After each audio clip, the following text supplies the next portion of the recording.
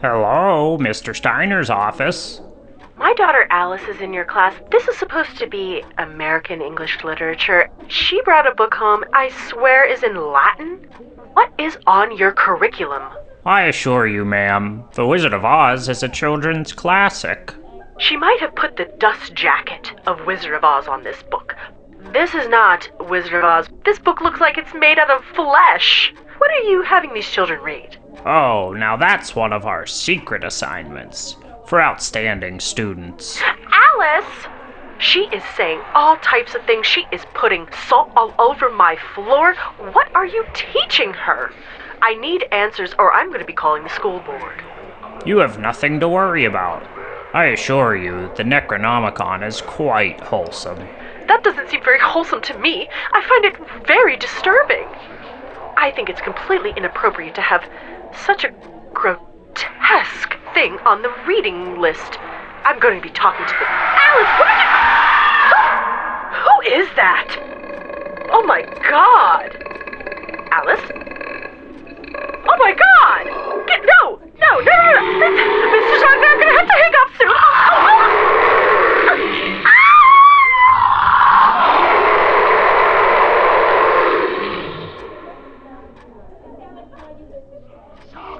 Hey, are you there, Mr. Steiner?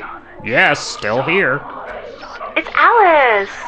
Oh, hi, Alice. Oh my god, it totally worked.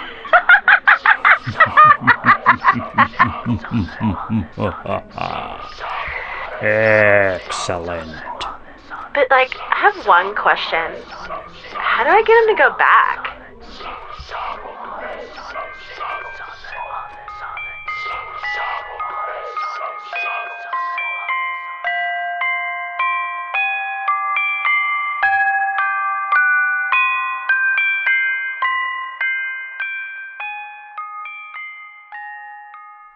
Hey, Mr. Steiner again. Today's assignment is Fake Ritual, hosted by Lucas Sloppy. And remember, no cheating. Sure thing, Teach. I'd rather die than let you down. Hello and welcome to episode 4 of Fake Ritual, the podcast, your guide to pop culture and the occult. I'm your host, Lucas Sloppy, and today we're talking with my good friend, Maggie Lynn Negretti, about kids and the occult. We meet with the Brothers Grimm, wander into Wonderland, and ask a rather important question. Are you afraid of the dark? Alright, kiddies, make sure your parents aren't in the room, and settle down for my conversation with the best witch, Maggie Lynn Negretti.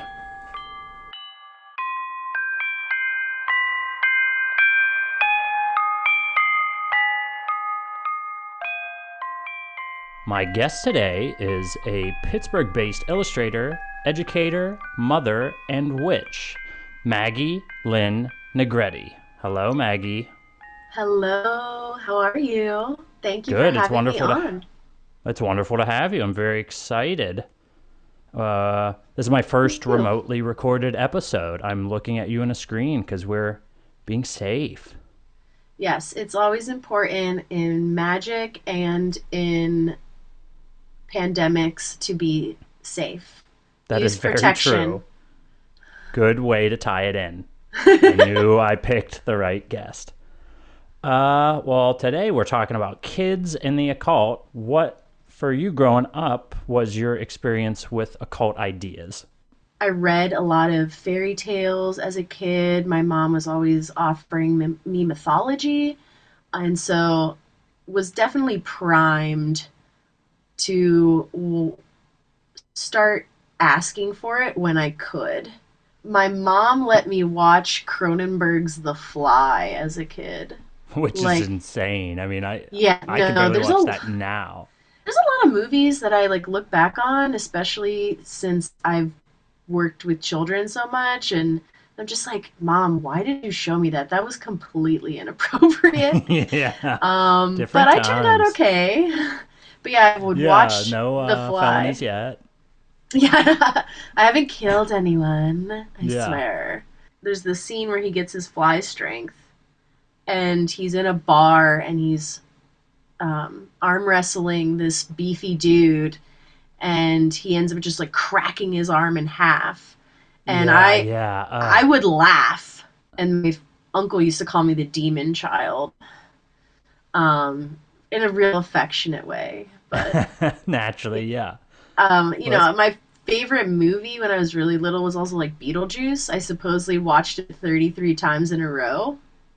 hell yeah. Um, so yeah, a lot of that kind of popular culture occultism was offered to me Yeah. like You were allowed regularly. it, Yeah. not necessarily warned against it. Yeah, me growing up super Christian, anything that even resembled occultism was a tool of the devil, Hmm. which, didn't stop me from taking it in because I wasn't a very good Christian. But uh, it's nice to hear that that didn't happen to everyone. My family went to church when I was younger, but then my mom and I we lived with our my grandparents for the first like 8 years of my life, and when we moved out, then it was like no holds barred. My mom would take me to see Tibetan monks. I Oh. had my first actual religious experience when I saw a yogi, and he was chanting. That was a hugely impactful experience to me to see him and this community of mostly Indian families, but of course some, new agey white people like my mom. That with a really early experience when I was in Sunday school. I was reading the Bible and I asked my mom, like, how come Noah lived for 400 years? Like, there weren't any doctors or hospitals or like any science like we have. Like, how did he live so long? And like, something about after the flood, people live normal lifetimes, whatever. But that didn't make sense to me. I was a very scientific minded kid. And so I was like, oh, this is just a storybook. So I had a kind of a breaking from organized religion at a pretty young age, or at least awareness that it wasn't all that it seemed. Yeah, it definitely wasn't worth interpreting literally, Yeah, yeah, yeah. like, which is just kind of talk about missing the point. I think people forget that there's value in metaphor. Metaphor is how humans explain the unexplainable, how we, It's try mythology. to, yeah, we talk about the ephemeral, and especially back before psychology and any Mm-hmm. kind of like, hard science pertaining to the mind, people had to use, they externalized it by way of these stories and I mean, mythology, whatever mythology you're reading, is really just like the trying to use what you have around you, whether it's animals, plants, and explaining how the world works through those archetypes. Like Native Americans, I mean, Coyote is a huge creator, yeah. and we learn so much through him and through his mishaps and trickeries. Things in our world came to be. Yeah. Now, just apply that to any culture, and Mm-hmm. you you have fantasy. Yeah, yeah, and that's the thing that I feel like a lot of fundamentalists get wrong. It's just this like dogma and almost this talking kids, it's Hmm. this sort of shackle they put on Yes. imagination. They Yes. want it to stop at a certain point and, not allow it to be used by, dark spirits or what have you. I mean, But religion requires belief, right? It requires faith, which is really is a artifact of imagination. We can imagine yes. that this God these gods, whatever it is, exist, we imagine their personalities, Mm-hmm. and then we apply moral structure on top of that. But yeah, no, I was a kid who wasn't willing to limit that imagination. So I was primed. I was primed from a young age to be just a weirdo. Well, yeah, let's talk about fairy tales then, because you were saying you grew up around Yeah. those, and I feel if we're talking kids in the occult, I mean that's kind of like all of our collective introduction to that, at least in the what would be called the Western world, at least in America. Yeah, no, I've been mentioning mythology. I feel like for a lot of modern day, a sort of a new mythology comes from like those fairy tales, where we've mythologized those stories in that we see them written in a million different ways. And there's a how many different movies you see based on Grimm's fairy tales, or how many Yeah, different um Disney alone, yeah, yeah. they wouldn't have a animation catalog. Yeah.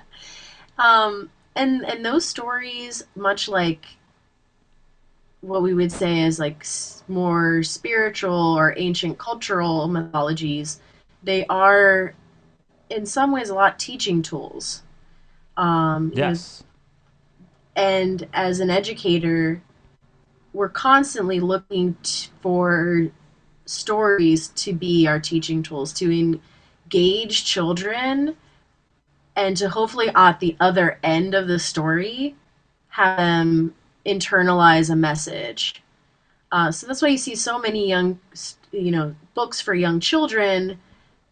They teach about colors, right? They teach about numbers, but they also teach about social engagement. So, how should I act when someone's upset? This social Mm-hmm. emotional skills, um, how to teach boundaries. And we see a lot of Grimm's fairy tales, basically parents scaring the shit out of their kids from wandering into the woods alone, into defying their parental authority. They weren't originally even intended for kids. They were more just a collection of folk tales that these brothers, Jacob and Right. Wilhelm, uh, in 1812 published under what in German translated to Children's and Household Tales, which doesn't really have the same ring. But yeah, they were just it was at a time when Germany was still fragmented into all Hmm. these, nation states or whatever. So they were trying to rally this German identity.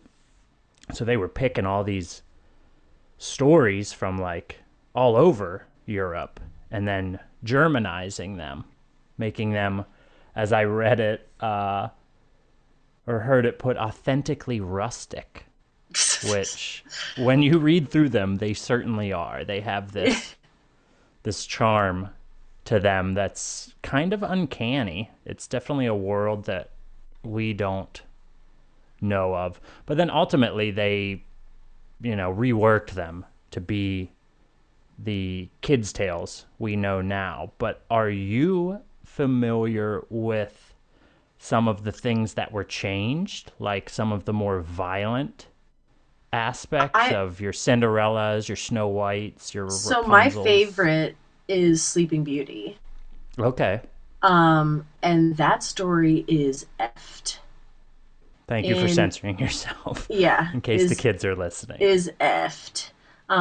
The story that we know through like the Disney movie Yeah. ends when she is awoken, and she's only asleep for so long in that Yeah. story.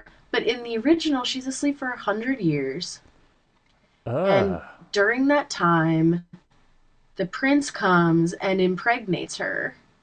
And it's not his kiss that awakens her, it's actually the tears of her newborn child. oh my God. And that's not the end.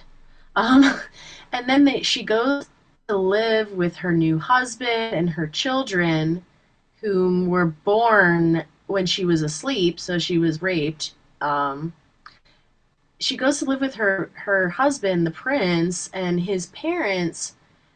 His mother is an ogre, and the prince goes off to fight some war, and meanwhile the mom, this ogre, is trying to eat Sleeping Beauty and her kids. And Sleeping Beauty is like basically being gaslit and is like, help me. This ogre queen is trying to kill me and my children, and everyone's like, you're weird. You were asleep for 100 years. I can't trust you. But finally, like, the prince comes home and ends up throwing his mother into like a pot of boiling oil or something. Yeah, I feel like that is the end of most a Grimm fairy tale. It's like, and then they fell into the pot of boiling oil. Like, a lot of them end, and it's just like, oh. Like, yeah. Something's lost in the translation, but it actually adds to this strangeness of the entire Well, there's a certain world. finality to a pot of boiling oil.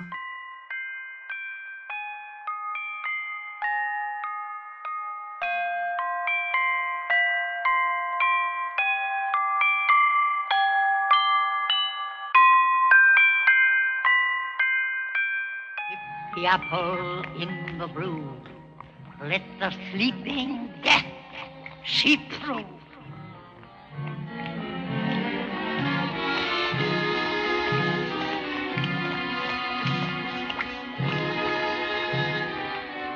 Look on the skin, the symbol of what lies within. Now turn red to tempt Snow White to make her hunger for a bite. Have a bite? It's not for you. It's for Snow White. When she breaks the tender peel to taste the apple in my hand, her breath will still, her blood congeal. Then I'll be fairest in the land.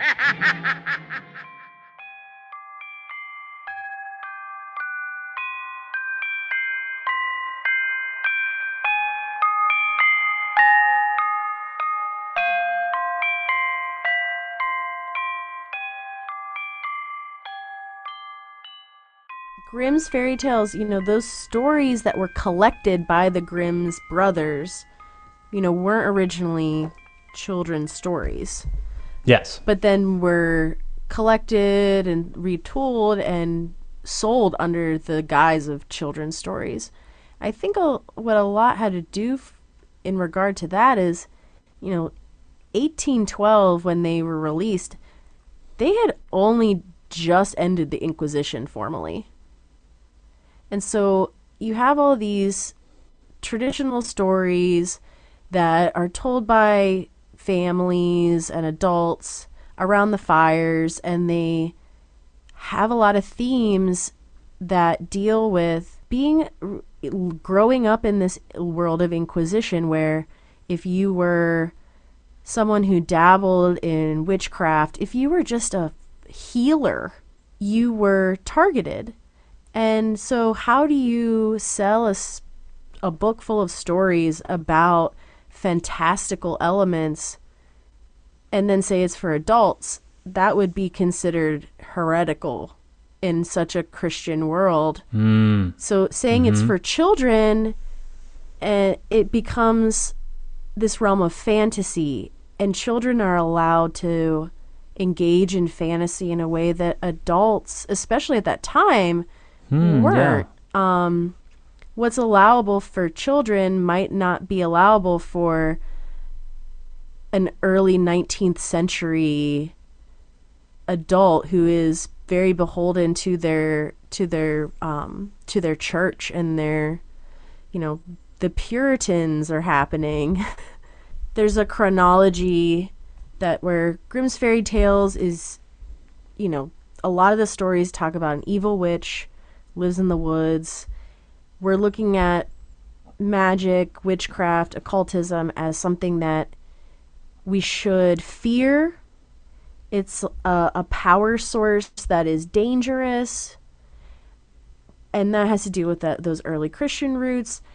And then we start moving into a resurgence in the genre literature of the late Victorian era. That's where we see a huge boom of fantasy, where sci-fi really comes into play, and horror.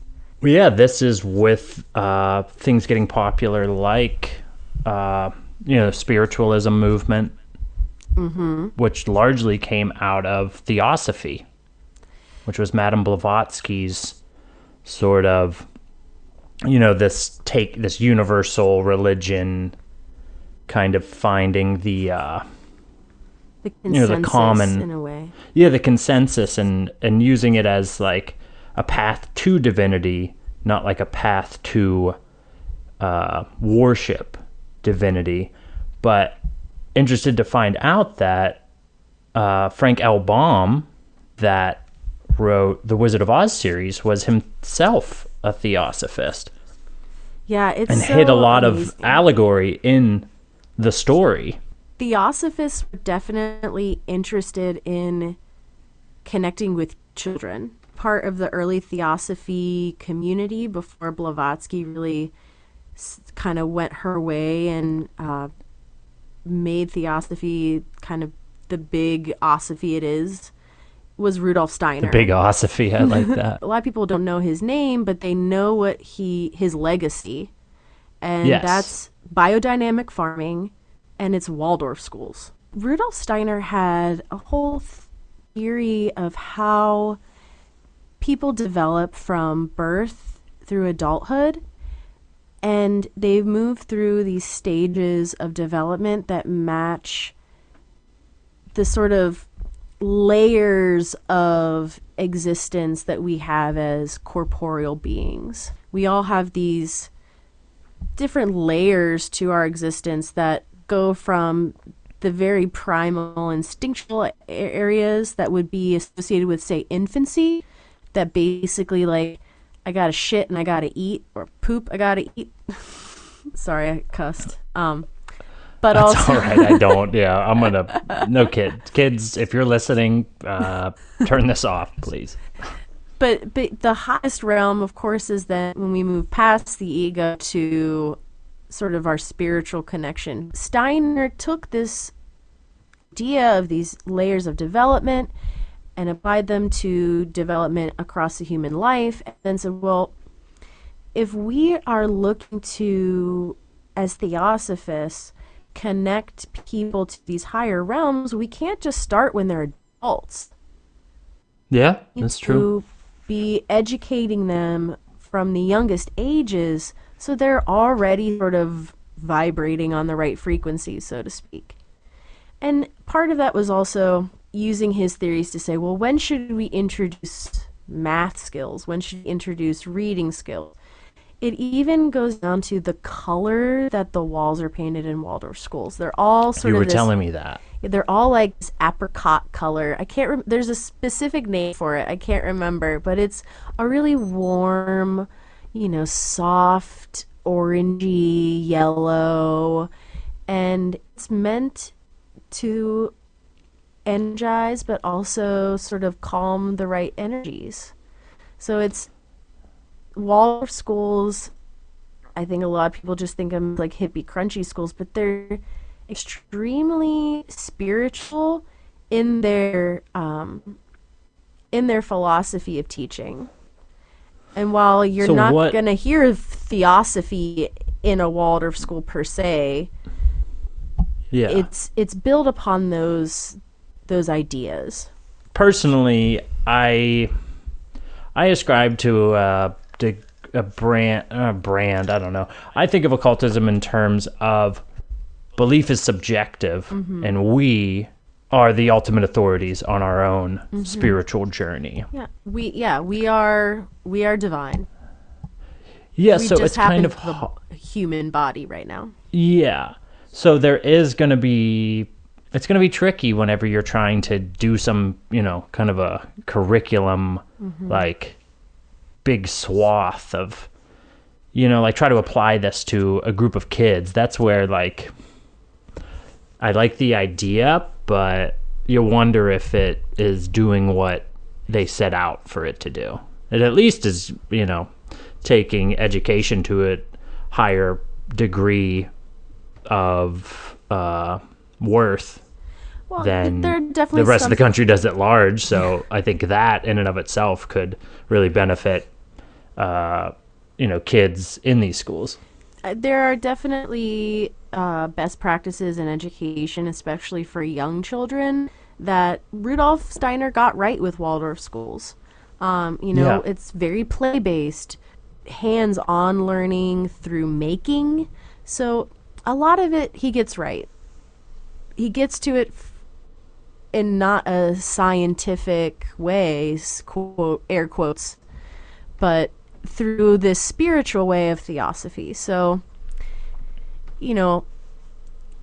it's kind of the idea of, Buddhist monks have understood the atom for a long time through meditation and have described it centuries ago. But, it takes a microscope to confirm that information.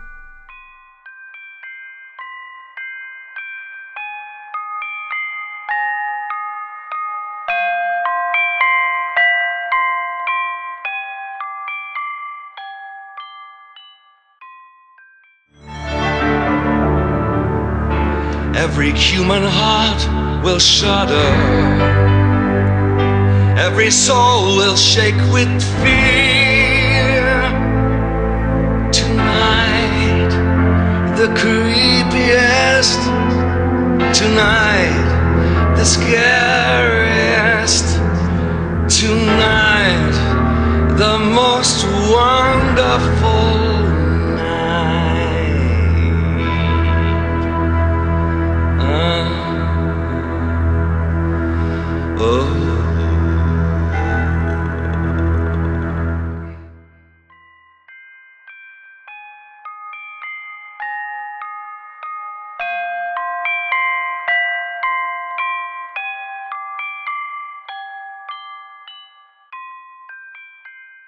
Do you think that Frank L. Baum, writing Wizard of Oz, was influenced by Alice in Wonderland?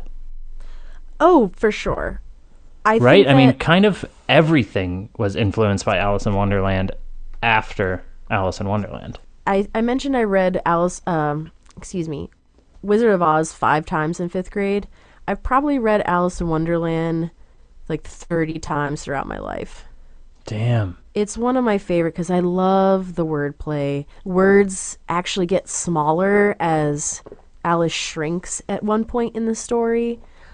So I love it. Oh, that's so fun. Yeah. I was big into this sort of escape, like Alice. Yeah, I mean, and that's like sort of Dorothy. the ultimate fantasy, the like whisked away to a magical world. And so much of children's literature, and I think Alice in Wonderland typified it, is where children they can go to a place where they are considered equals. In the story of Alice, she goes to a contrary world where she suddenly is the most logical, mature person there. I feel like even in the beginning, she's kind of like bored with the world. She's being like taught this lesson. She wants to rebel against the conformity of maturation in her world and retreat to this world where she feels like she can be silly and playful. But when that kind of chaos is amplified in a contrary world like the Wonderland, she wants to go back to where things have one meaning. And it really is an allegory for her coming of age. But also holds within it like a lot of what have been interpreted as occult ideas, or at least like adult ideas, philosophical ideas. I mostly talk about Through the Looking Glass. Yeah, that simply one's because wild. that taps into my fascination as a child, and even still with mirrors, and kind of this idea of like the inverse, which is even, crops up in certain, magical circles as far as, like satanic inversion of certain concepts to gain power over them in a way. Have you seen The Last Mimsy from 2007? I have not seen The Last Mimsy. It is a bad name. It is a very bad name. It was originally, the creators wanted to call it The Gifted, but I guess the press releases had already been put out, so it was too late. And it is extrapolating. It's from a short story written in the 1940s, basically about a society in millions of years in the future. This scientist attempting to build a time machine. So he sends things back into the past, and one arrives in 1940 in England, I think, and another in the 1800s to Alice Lindell, who apparently gains some sort of, at least in this 2007 movie, it's pretty much about kids gaining psychic powers by way of this future technology being sent back. And the kids that were the kids in the 40s that got the toys use the Jabberwocky as a map to craft a time machine. And the short story ends with them being whisked away in front of their father's eyes. Whoa. And the 2007 version is it reads like a family film, but with these really high concepts and alien illusions. But mostly I just am interested in the idea of children with power. We start to see this transition from the occult elements being outside of the individual child. Alice and Dorothy, they are outsiders to these magical worlds, and they're just interacting with them. But I think in the 60s and 70s especially, we start to see the children become the gifted, as you mentioned. We start seeing it way more in popular culture. You see the rise of Wicca. You see a resurgence of witchcraft, and just that counterculture movement of the 60s just gave people, so much. Right, and that's where one of my favorite book series, The Worst Witch, comes out of, is 1970s. Okay. And The Worst Witch is about this girl named Mildred Hull. She's just a regular girl who gets a letter one day saying that she is being, invited to join this boarding school for witches. That she's actually a witch, and she can go learn at this school. And I think what I loved about it was, this school was a community of witches. Everyone had their own personalities. Some, there were more wicked witches. But there were really nurturing witches too. And the children were witches. They had the power themselves. Yes, they weren't just Hansel and Gretel in the, the hutch right. of the wicked, of a wicked witch. And I don't know if you ever saw this movie, but there was a movie made from The Worst Witch in 1986 with Fairuza Balk. Yeah, you told me, I saw Fairuza Balk, you mentioned that name, and I was like, oh, what? You've probably seen a GIF or even a YouTube video of Tim Curry in that movie. He plays the Great Wizard who's coming to visit the school on Halloween. I've seen that. Yeah, you've seen it. Well, that, that movie is great. Great bit of popular culture. I saw that movie and I was so excited about it. That's what got my mom to buy me the books. And so then I started reading the stories. My mom would have been so scared my mom was scared of Harry Potter because the church told her to be. I read the first 4 books of Harry Potter, and then I just was fed up because I was like, this is such a ripoff of The Worst Witch. I love that it took you four of the books, which would translate to what, 2,000 pages? I was also at home. I was like visiting my dad at the time, and I mean, was, they're pretty readable. they're definitely readable. I was like, I need something to do, so I'm just gonna power read all 4 of these books in like 2 weeks. But yeah, so The Worst Witch, a good example of now this sort of larger popular story. The book was written in the UK, so not the biggest crossover to the US, especially at the time period. But then he put out a movie called Escape to Witch Mountain, in 1975. And again, this is about kids with powers.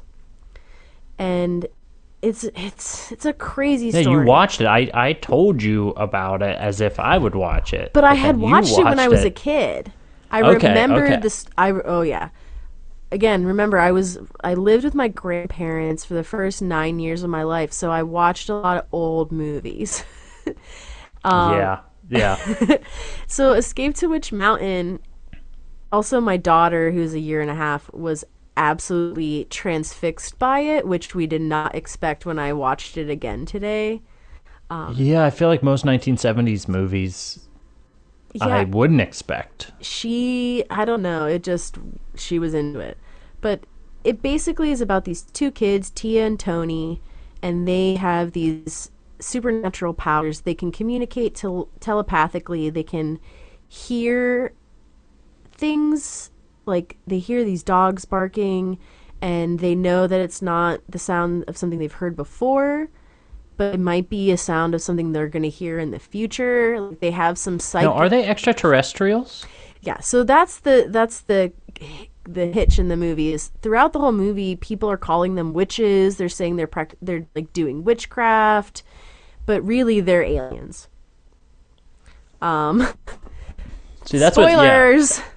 Yeah, oh yeah. If you haven't seen the 1974 movie, I'm sorry. But the action of the movie is there's this guy named Mr. Bolt, and he is this like high-powered millionaire, whatever. He's got this huge compound, and the first time you meet him, he has a guru, an astrologer, and this other guy there who are trying to advise him on how he can make more money and enrich himself, gain more power, and using these occult ideas to sort of help further him.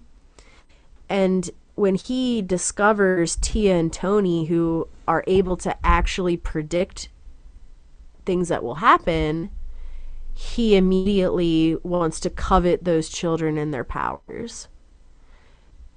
Luckily, these kids have power and they're able to get away from him. But I found it so interesting that the movie really shows how adults, our concern is so much about resources and security. And yeah, this adult was even using occultism to try and further those goals. Whereas Tia and Tony had abilities, but they weren't looking to enrich themselves with it. Their abilities made them feel connected to each other. They were looking to connect to their family that they had lost, to understand themselves and this power. A lot of times they use their abilities to entertain themselves. Tony plays the harmonica and can move things. So, again, we're starting to see, like, in the 70s, especially into 80s, now children have power. It's not just making children fearful of power, it's allowing kids to have sort of this wish fulfillment where they have a power that adults want and can have. And it's truly it's imagination. It's the ability.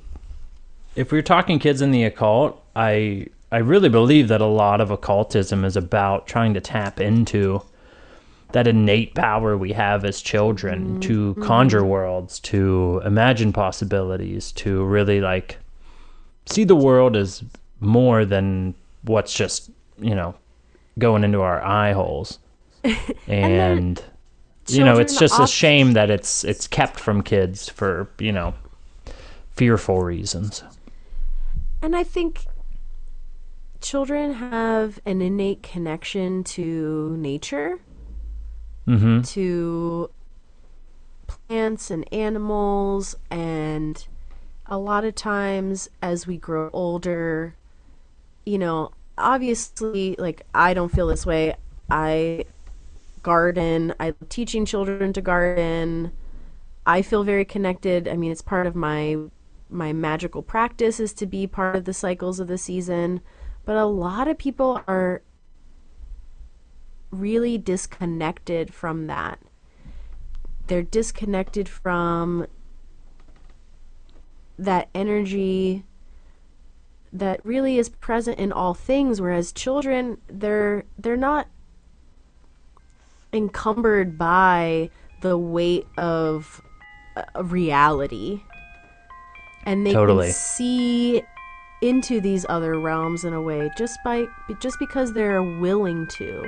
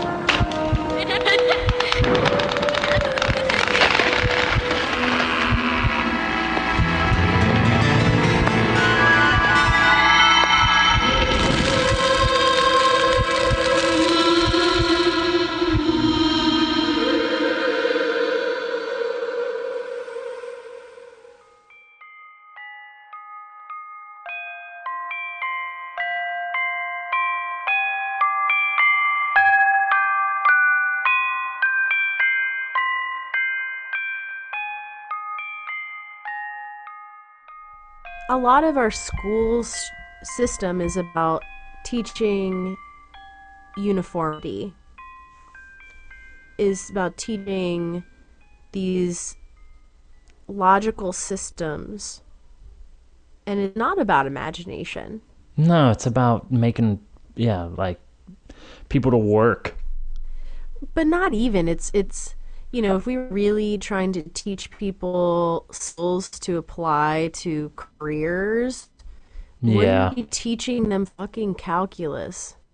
that's true. The amount of people that use calculus in their day-to-day life is very slim.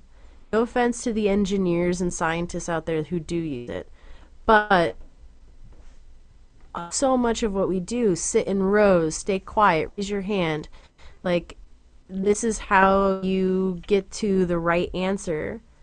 Saying that there is one right answer. It's That really is about real. it's about limiting thought to encourage conformity. I personally that I know that a lot of my teaching ethos is about open-ended projects, trying to allow children to pursue their own interests, because if you have that intrinsic motivation, you're going to improve the base skills you need, your math, your reading, because you're going to need those as tools to get what you are trying to get out of your education. But regardless, I think fantasy, though, has become, you know, occultism being a major topic of fantasy in literature and in movie, I think it's become way more prevalent even for adults. In part because we have like the skills with graphics to make the fantasy look believable, to make the magic look believable. And now, you know, I can't even remember what season we're on of Supernatural on the CW. But, you know, like, there are so many TV shows and movies that have these occult ideas that are now it's Yeah. pervasive. And Yeah, almost to an obnoxious degree. yeah, almost to a degree where you're like, I was into this before it was cool. Am I hipster? or Yeah. something? Hipster occultist. Yeah. I'm about that. But speaking of things that we were into before it was cool, if that's any kind of transition, I want to talk about, are you afraid of the dark? Because if anything gave me insight into occult ideas growing up, it was that show, because I goddamn loved that show. Me too. Me too. There in the 90s there was a lot of resurgence of these sort of monster of the week. Anthologies. Right. There's Are You Afraid of the Dark? There was a whole new version on Sci-Fi of The Outer Limits. Like we Even saw X-Files. we saw these these stories where adults and kids were allowed to sort of imagine alternate realities. But the thing I remember the most is the Midnight Society. Yes. Yeah. Like, one, cool ass name. Yeah, right? Like, wanted to be part of it. Definitely. I dreamed of having a spooky story club. Mm-hmm. Yeah, and it just really ties the whole show together. Like, it removes you enough from the scary story you're being told that even when it's horrifying, you feel safe. And there's this camaraderie, right? We're not going through the horror alone. We're going Yes. through it with this group of friends who all have each other's backs, but maybe they're going to also scare each other. And Yeah, there's a game to it. They're one-upping. and that's real. Like, I think about middle schoolers and their desire to start crafting like their individual identity in relationship to their social identity and social dynamics. And horror is a really great way to sort of build that rapport with people. You're going through totally. it I together, and what's your everybody's got their own reaction. Like, who's the crybaby? Like, who's the I'm Mr. Tough Guy, but secretly I'm scared. Like, With Are You Afraid of the Dark, it was just this, like, that kind of wild card you got every week, with just, like, not knowing what story it was going to be. And pretty much all of them were supernatural. But the one I sent you to watch was one that definitely stuck with me, and that was The Watcher's Woods, I believe it was called, which was a witch-themed episode. the idea of the Watcher. That's just a creepy idea. You just say it, and it's But he's like unnerving. he's supposed to be some kind of like elemental woodland spirit. Yeah, who's- he is not featured as much as you would expect. Yeah, I felt like there was a lot that was not resolved with the Watcher. No, there was a lot of And- it wasn't. I'm like, I was ready for this big showdown with the Watcher, and I didn't get it. But I think that story really is like a modern Grimm, right? Don't go into the woods at night. The story of these children that had gone into the woods and were kept there. And how Now they became we find them to twisted be and yeah, evil. very good. That, like, those actresses that play the three sisters or the three little girls grown up, like, again, taking it back to that, the old hag stereotype. But they really fucking ham it up and do a good job. That episode, the characters was Sarah and Kelly. Okay. Were the girls who are like the modern day ones who get lost in the woods. They, at the beginning of the episode, they're like total opposites. Kelly is like Miss Mean Girl who just wants nothing to do with the goody two shoes Sarah. Oh, and she's so good at being. Yeah. I love, and you can tell at this age that she is an actress. She was born to be an actress. She loves acting. But at the beginning of the episode, beginning of that story, they're not friends. the rising action, Kelly screws over Sarah, actually steals her book bag and gets her lost in the woods. And That shit's fucked up. Yeah.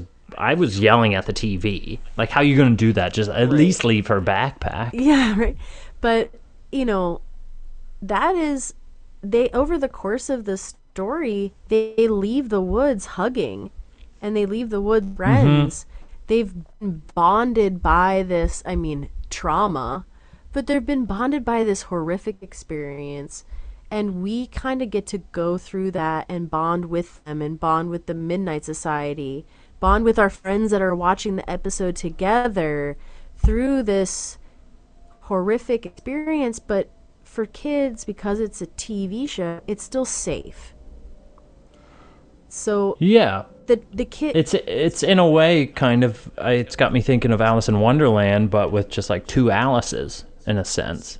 Yeah. Kind of being whisked off to this like bizarre world that challenges them, and by the end of it, it's transformative, which is just an occult idea yeah, at its core. They enter the woods. It's nighttime. They're told they have to leave by sunrise.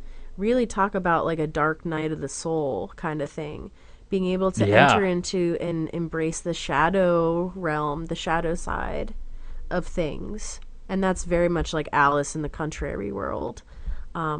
Yeah, especially in Through the Looking Glass with just like constant mirror imagery. Everything's reversed. Which I've said before, what I love about occultism over like what I've experienced of mainstream religions is the room for duality, the room, like the acceptance of good, bad, light, dark, just as being, it's more about harmony and less about one winning over the other. Yeah, they don't exist without each other.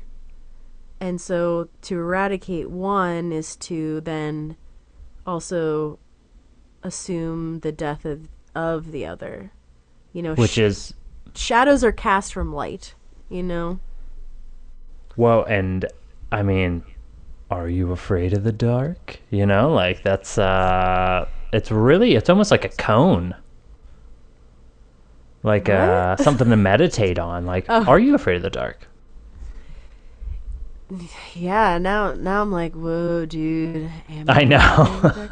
I haven't even smoked weed yet, and I'm like, am I afraid of the dark? That's a great question. When I take Mora up to bed, again, she's 1.5 years.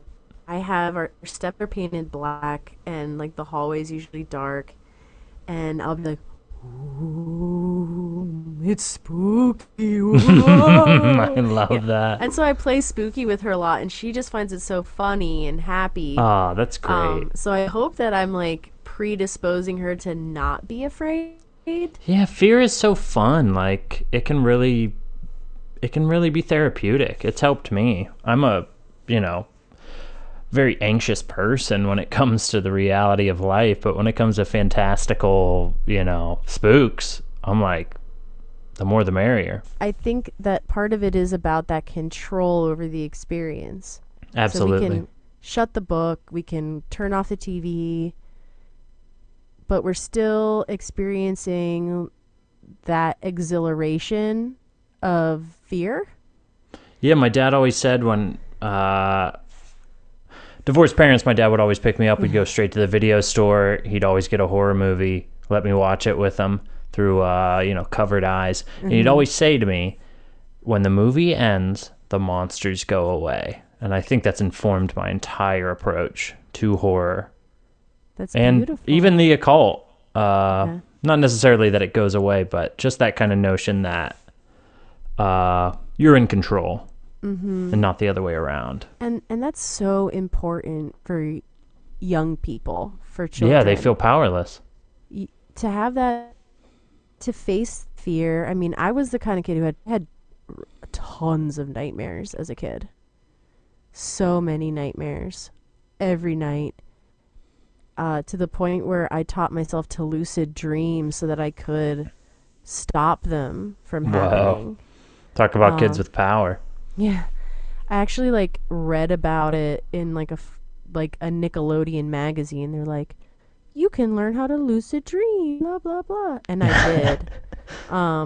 So that I could fight these, like, monsters that lived under the bed in this one recurring dream I'd have. I taught myself how to, like, fight them, basically. Hell yeah. But kids are so powerless in a way, you know. Parents decide everything for them. Teachers, you know, they have to follow schedules that aren't their own. Yeah. And there's a lot in the world that's scary and new, and having that fear experience that's safe. You know, when you're having nightmares, you wake up.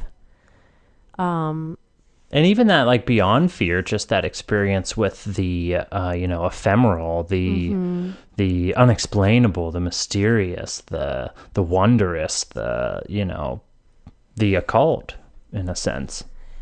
I mean, I was definitely drawn to start investigating witchcraft as a personal practice as a young person, because it made me feel like I had a connection to this unseen energy that helped me feel safe, helped me feel a sense of control.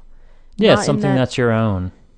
And my personal practice is a lot to do with cycles of nature, astrology, and that where I as an adult can identify that I am not in control of the world.